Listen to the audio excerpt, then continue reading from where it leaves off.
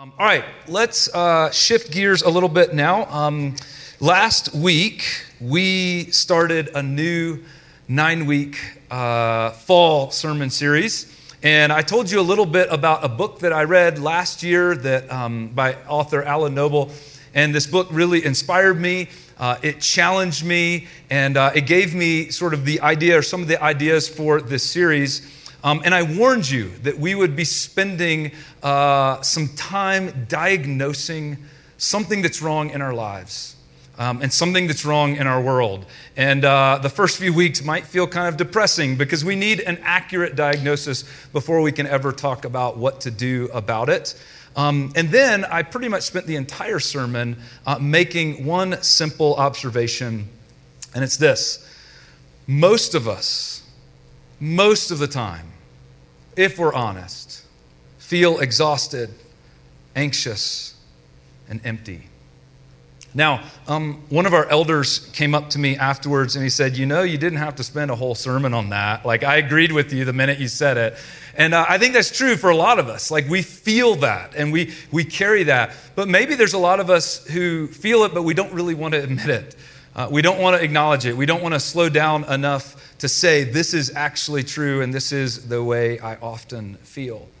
Now, also, just to clarify, I'm not talking about the normal or natural aspects of our life that can sometimes be tiring, right? If you have a physically demanding job, maybe you work in food service, or you're an elementary school teacher, or you work in a warehouse, or in construction, right? It's normal for you to be tired at the end of the day when you come home from your job.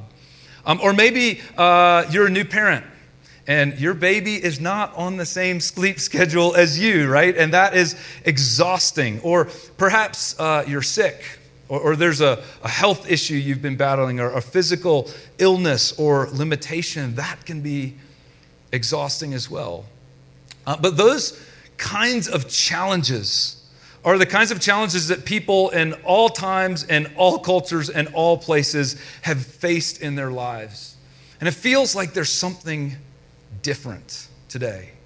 It feels like the kind of exhaustion and emptiness that we're feeling is more intensive, more sweeping, and just a normal aspect of our everyday lives in ways that we've never felt before. It feels like the kind of exhaustion or emptiness that we often feel isn't seasonal and it's not circumstantial. It's simply become the new normal. And it feels like we're constantly just pushing this boulder up a hill. And we're never really arriving. We're always pushing. We're always toiling. We're always behind. And we've just resigned ourselves to the fact that this is the way life is. So today, I want to begin to answer the question, why do we feel this way, right? And why are we exhausted and empty all the time? And it's not as simple as saying, well, it's because we're just too busy. It's just because we work too hard. It's because we're on our phones too much. It's because the news cycle is so overwhelming. Of course, all of those things play a role. But I want to suggest there's something bigger and way more foundational. That there is a fundamental belief or idea or a creed that is behind so much of our exhaustion and emptiness. It's an idea that we've all embraced. It's a creed that we all live by. It's a belief that is at the foundation of our modern Western culture.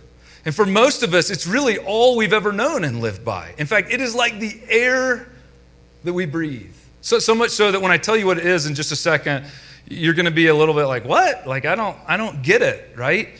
And so I'm going to have to spend some time unpacking this because it is the air we breathe, and yet it is the air that's actually killing us.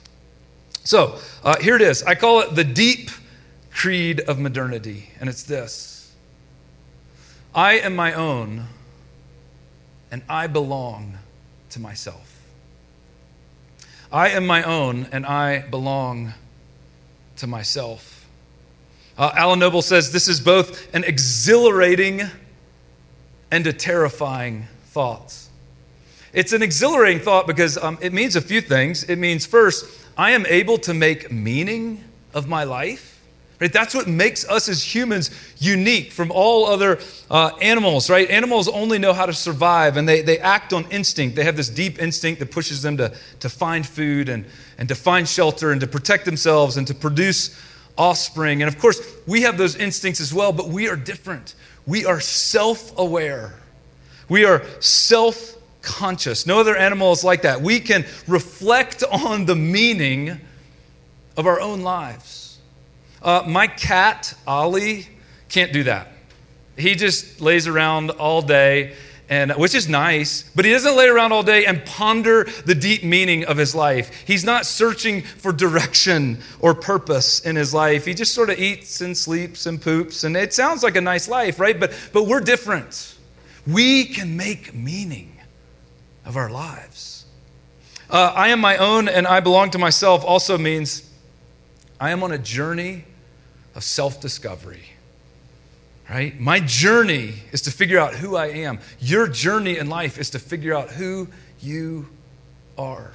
And this is why some of us love personality assessments like Enneagram or Myers-Briggs or DISC or StrengthsFinder because they help us figure out who we are. It's why others of us hate personality assessments, right? Because you're one of those people that's like, you can't put me in a box. You can't tell me who I actually am. Only I can figure out who I am. This is why every great story and every great film in our culture is about the journey of self-discovery. Think about all of the heroes, right? From Rey Skywalker to Peter Parker to pretty much every Disney movie, right? In the beginning, the hero is told exactly who they're supposed to be by their parents or by some authority figure or by some aspect of society, and they learn pretty quickly everyone else is wrong about them.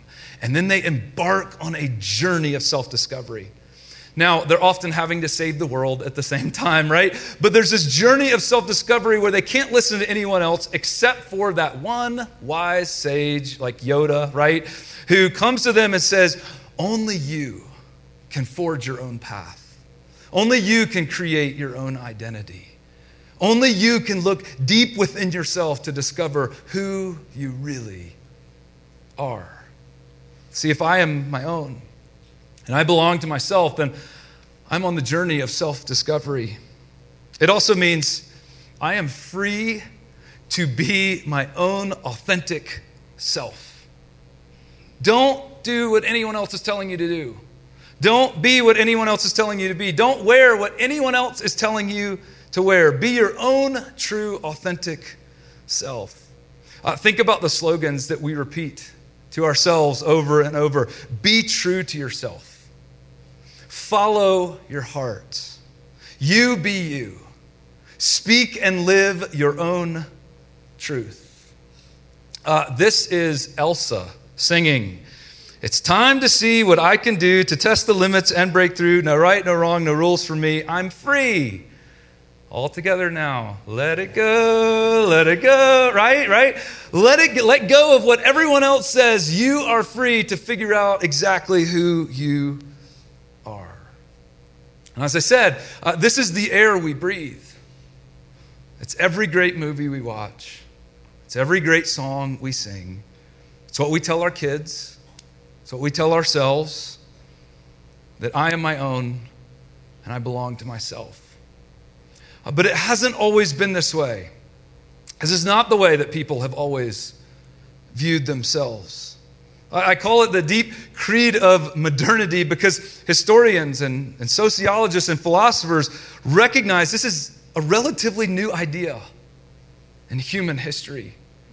Just real quickly, if I could fly through modern history in about 30 seconds, the idea that I am my own and belong to myself it's grounded in Enlightenment philosophy and thinking that comes from the 1600s and 1700s.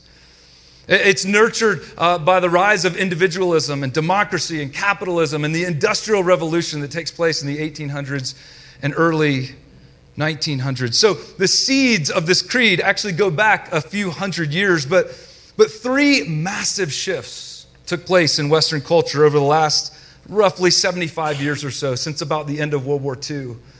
First, there's mass consumerism, which really took off in the 1950s and 60s. And then there's mass distrust of institutions and authorities that took off in the 60s and the 70s and 80s, right? Think Vietnam, Watergate scandal, savings and loan scandal, televangelist scandal, right? Iran-Contra scandal. And then, of course, mass information exchange through technology, which has been increasing exponentially since the 1990s. And we could spend so much time talking about all of these historical shifts, and believe me, I would love to do that. But the larger point is that really these have created a new age that we are living in, where we have a fundamentally different belief about ourselves than people believed throughout all of human history. There's a philosopher named Charles Taylor. He's probably the most well-known, greatest living philosopher of thought and culture. And he calls this age that we live in now, since about the 1960s to now, the age of authenticity. And here's how he describes it. It's the understanding of life that each one of us has his or her own way of realizing our humanity. And that it is important to find and live out one's own way, as against or instead of surrendering to conformity with a model imposed from the outside by society or the previous generation or religious or political authority. In other words, nobody else can tell me how to live or what to do. I am my own, and I belong to nobody else but myself. Now, as I said, Alan Noble describes this creed or this idea as both exhilarating and terrifying. It's exhilarating because of the journey, right? The journey of self-discovery, the process, because I can throw off the shackles of what everyone else says and I get to decide who I want to be in life. It's terrifying because that's a tremendous burden to bear, right? The belief that I am my own and I belong to myself, it comes with seemingly great freedom, but also unbearable responsibilities. Now, Noble calls these the responsibilities of self-belonging. And I want to share a few with you. I've simplified some of his language a bit. But first, if I am my own and belong to myself, then I am responsible for creating and expressing my identity, which is overwhelming. Because society offers us endless identity possibilities, especially now. And you get to customize and create your own, right? That's really fun when we're talking about ordering coffee at Starbucks. And you get to just customize and pick your own. And I can pick all these different options that nobody else has ever picked, right? That's overwhelming when you're talking about your identity. How do you figure out who you really are? And for most of us, what we really need is external validation, right? Identity requires the acknowledgement and affirmation of other people. And that's not a good or bad, that's just true. That's a reality. I need someone to witness my identity and affirm me and say, that is good. So that when other people affirm my identity, I feel deeply secure in it. When others do not see and affirm my identity, I feel deeply insecure and I begin to question it. Which means I am constantly having to express my identity before others and seek their affirmation and acknowledgement. As adults, I think we mostly express our identities through our achievements that other people can see and validate, right? Other people can look at my identity as a successful business person through my achievements. Or maybe I need to be a great boss and I need other people to see that, or a great parent, or a great artist, or a great student, or just somebody who's living the Colorado lifestyle. We're constantly expressing our identities, not just through our achievements, but even in the clothes we wear, the music we listen to, and the stories we tell, and the cars we drive. I just bought a new car. It's actually a really old car. But even when I was buying it, I was thinking, like, this is going to express something about who I am that may not be who I am. And it's like this conundrum, right? But we express ourselves even in the products we buy and the pictures we post online because we're longing for likes, right? We're longing not like for people to see us and affirm us and say, that is good. And it's exhausting because there's never enough affirmation. It's also exhausting because you know what it's done? It's created a marketplace of competing identities. Alan Noble writes this: everyone is on their own private journey of self-discovery and self-expression, so that at times, modern life feels like billions of people in the same room shouting their own names so that everyone else can know they exist and who they are, which is a fairly accurate description of social media, right? And this is the reason why for so many of us, social media can be so exhausting, and we just want to give up on it. It's also the reason why we keep going back to it. It's why social media is so integral to modern life, because it provides the best and easiest way for us to express ourselves to the most number of people who can then give us the affirmation that we're so desperately longing for. And it would be easy to say, well, that's just life. That's just the way it is. No, it's not. It's an entirely modern phenomenon. It's not something that people dealt with, creating their identities, expressing their identities, and then going through identity crises in their life when they're not receiving affirmation and they're questioning their identities. You read ancient stories or biographies of people, nobody in the past had identity crises. They faced all kinds of other crises in their life, but never an identity crisis. That is a modern phenomenon. And it's grounded in the creed that I am my own and I belong to myself. A second responsibility of self-belonging, I am responsible for making a difference. Or you could put it this way: I am responsible for justifying my existence, for offering something to this world, for giving meaning to my life, because we need that as humans, right? We need meaning and purpose. But if I am my own, and it's up to me, and I belong to myself, then I have to find meaning for myself. It's up for me to figure out my purpose in life. It's up to me to figure out what it means to be a good person, what it means to make a difference in the world, what it means to do what's right. And of course, there's lots of people offering suggestions about that. There are many traditions, even faith traditions, offering suggestions about that. There's institutions. There are many product developers offering suggestions about what the good life is and how they can help you live it. But it's up to us. Just like our identity, it's up to us to navigate the endless choices and options that are available and then make the right decision. And then we have to feel like it's right? I have to feel like my life matters. I have to feel like I've made the right choices. I have to feel like I'm actually making a difference, like it's actually worth it. And we're always questioning that. It's always being contested, and our feelings are always changing. And so when our work doesn't feel very meaningful anymore, then we go searching for new work that will feel more meaningful. When a relationship doesn't feel very meaningful anymore, we go searching for a new relationship that will feel more meaningful. When our values aren't working anymore, we go searching for new values that will feel more meaningful. And it's no wonder that psychologists are coming to the conclusion that they're seeing the sense that all of this need to find meaning in our life and to make a difference is on our shoulders, and it's creating so much anxiety and so much depression when we've worked so hard for it and it doesn't feel like it's doing anything. It doesn't feel like it's worth it. The burden can be overwhelming. One more implication. I am my own and I belong to myself means that I am responsible for improving, optimizing, and perfecting my life.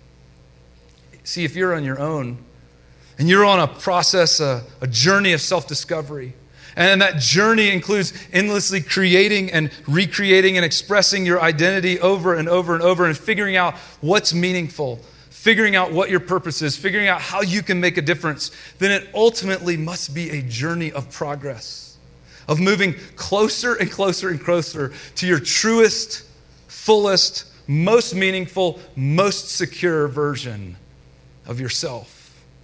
Or, as we often say, moving towards living the best version of myself.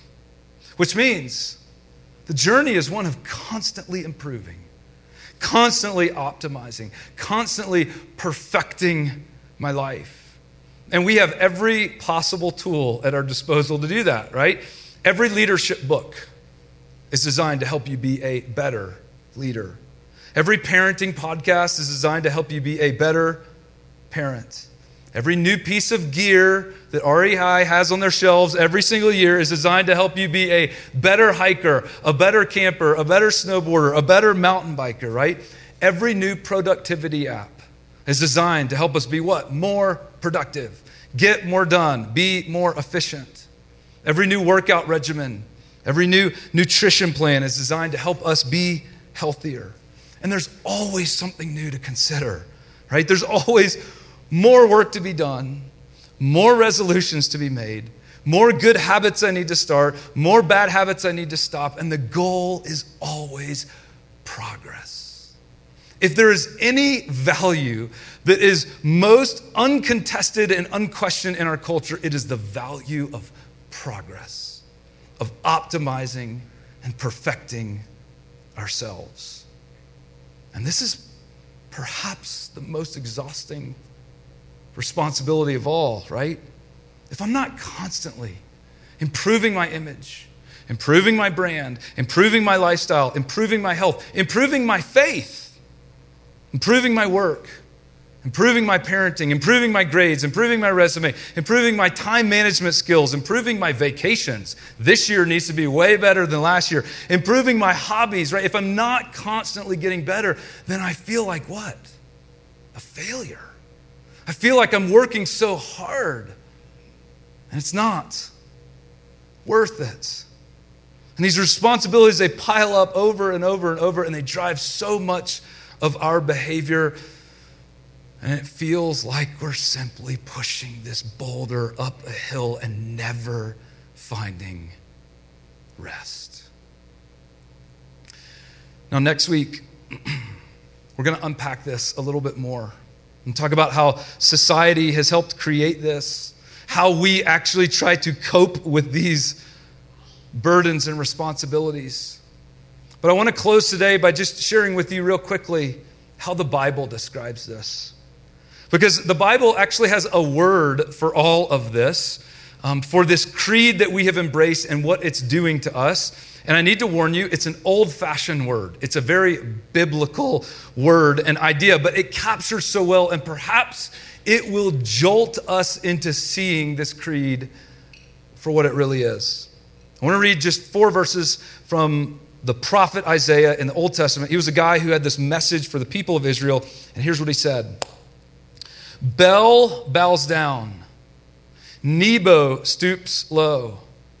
Their idols are born by beasts of burden. Real quick, Bel and Nebo are Babylonian gods. Babylon was this ancient nation. It was the biggest and most powerful nation in the world at the time. It was right next to Israel. And the idols that they worshiped were these carved statues of these two gods. This is an actual statue of Nebo that archaeologists uncovered. It's from the exact time of Isaiah. It's in a museum in Iraq today. And this statue would have been carried from town to town in the Babylonian Empire in a procession so that people could come out and worship and celebrate the gods. These idols were carried by servants, and they were often placed on top of a cart borne by oxen. So this is what Isaiah is describing. He continues, the images that are carried about are burdensome, a burden for the weary. They stoop and bow down together, unable to rescue the burden. They themselves go off into captivity. So basically what Isaiah is saying is these idols, these statues, they're really heavy. They're a burden to carry. They wear you out. They never get lighter. As you carry them from town to town, they just get heavier and heavier and heavier, and there's no rest, no rescue, no relief for the ones bearing the burdens. And of course, Isaiah is actually using this as a metaphor, because what actually happened is the Israelites started worshiping these idols as well. And eventually Babylon came in and conquered Israel, and they carried the people off into captivity. And so what Isaiah is doing, he's trying to make a point. He's saying, the problem with you, Israel, is when you stopped worshiping God and you started worshiping these idols. Now, Isaiah and the other Old Testament prophets, they will talk about this problem of idolatry over and over and over throughout the Old Testament. And oftentimes we sort of skip through it because the prophets are kind of hard to read. And it's easy to just see it literally for what it is, worshiping these statues. But essentially what the prophets are saying is that idolatry is whenever you worship anything other than God. It's whenever you treat anything as God that is not God. It's whenever you displace God and put something else in his place. And the most common form of idolatry is when we put ourselves in his place. It's when we put ourselves at the center. It's when we become the God of our own lives. In fact, this is what happened in the Garden of Eden. Do you remember Adam and Eve? They're told, like, don't eat from this one tree. And the snake comes along, and the snake's like, who told you that? That's silly. That's a dumb rule. Why are you going to do that? You can do what you want. You have the right to make your own choices. And then the snake literally says, if you'll just do whatever you want, when you eat from the tree, your eyes will be open and you will become like God. You see, that is the temptation that is at the bottom of all temptations, to simply be like God, to become my own God, to declare, I am my own, and I belong to nobody but myself. Now, in this instance, Isaiah doesn't get all mad and angry. The prophets usually do that, but he doesn't get on his soapbox and say, the problem with you is you're this dirty, rotten sinner, and you're worshiping yourselves, and you're worshiping that. No. He actually just says, do you know how exhausting it is when you become your own God? Do you know how weary and burdensome it is when you believe that you are your own and you belong only to yourself? I mean, yeah, it's exhilarating at first. And yes, it's the message you hear in every single aspect of your lives. And so we don't even question it anymore.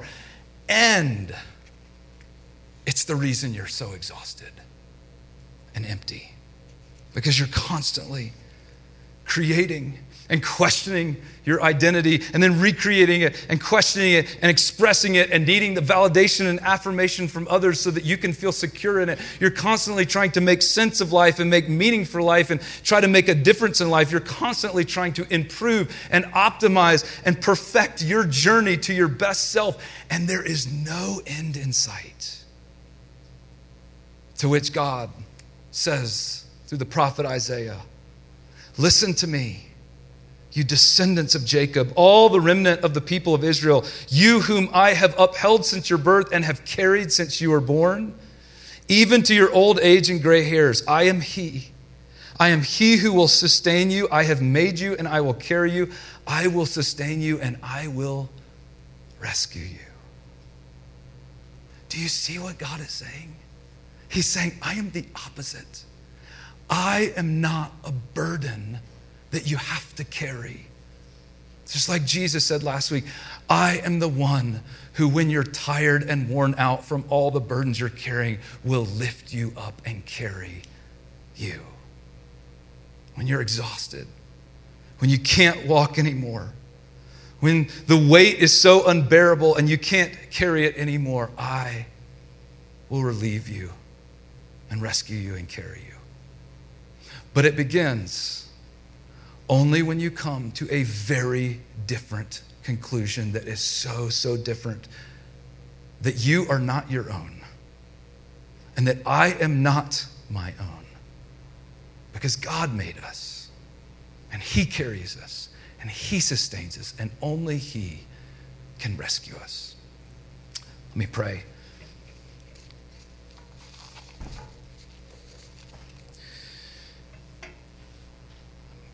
God, we do acknowledge some of us in here are probably very weary and exhausted from the work and the pressures and the anxiety and the burdens and the needs and the longings and everything it feels like we're carrying. And so, God, I pray that you would, like Jesus said, give us the humility and honesty to admit we're trying to do too much on our own. And whatever it takes, help us to come to you and put our trust and our faith in you and ask you to rescue us from that. I pray this in your name.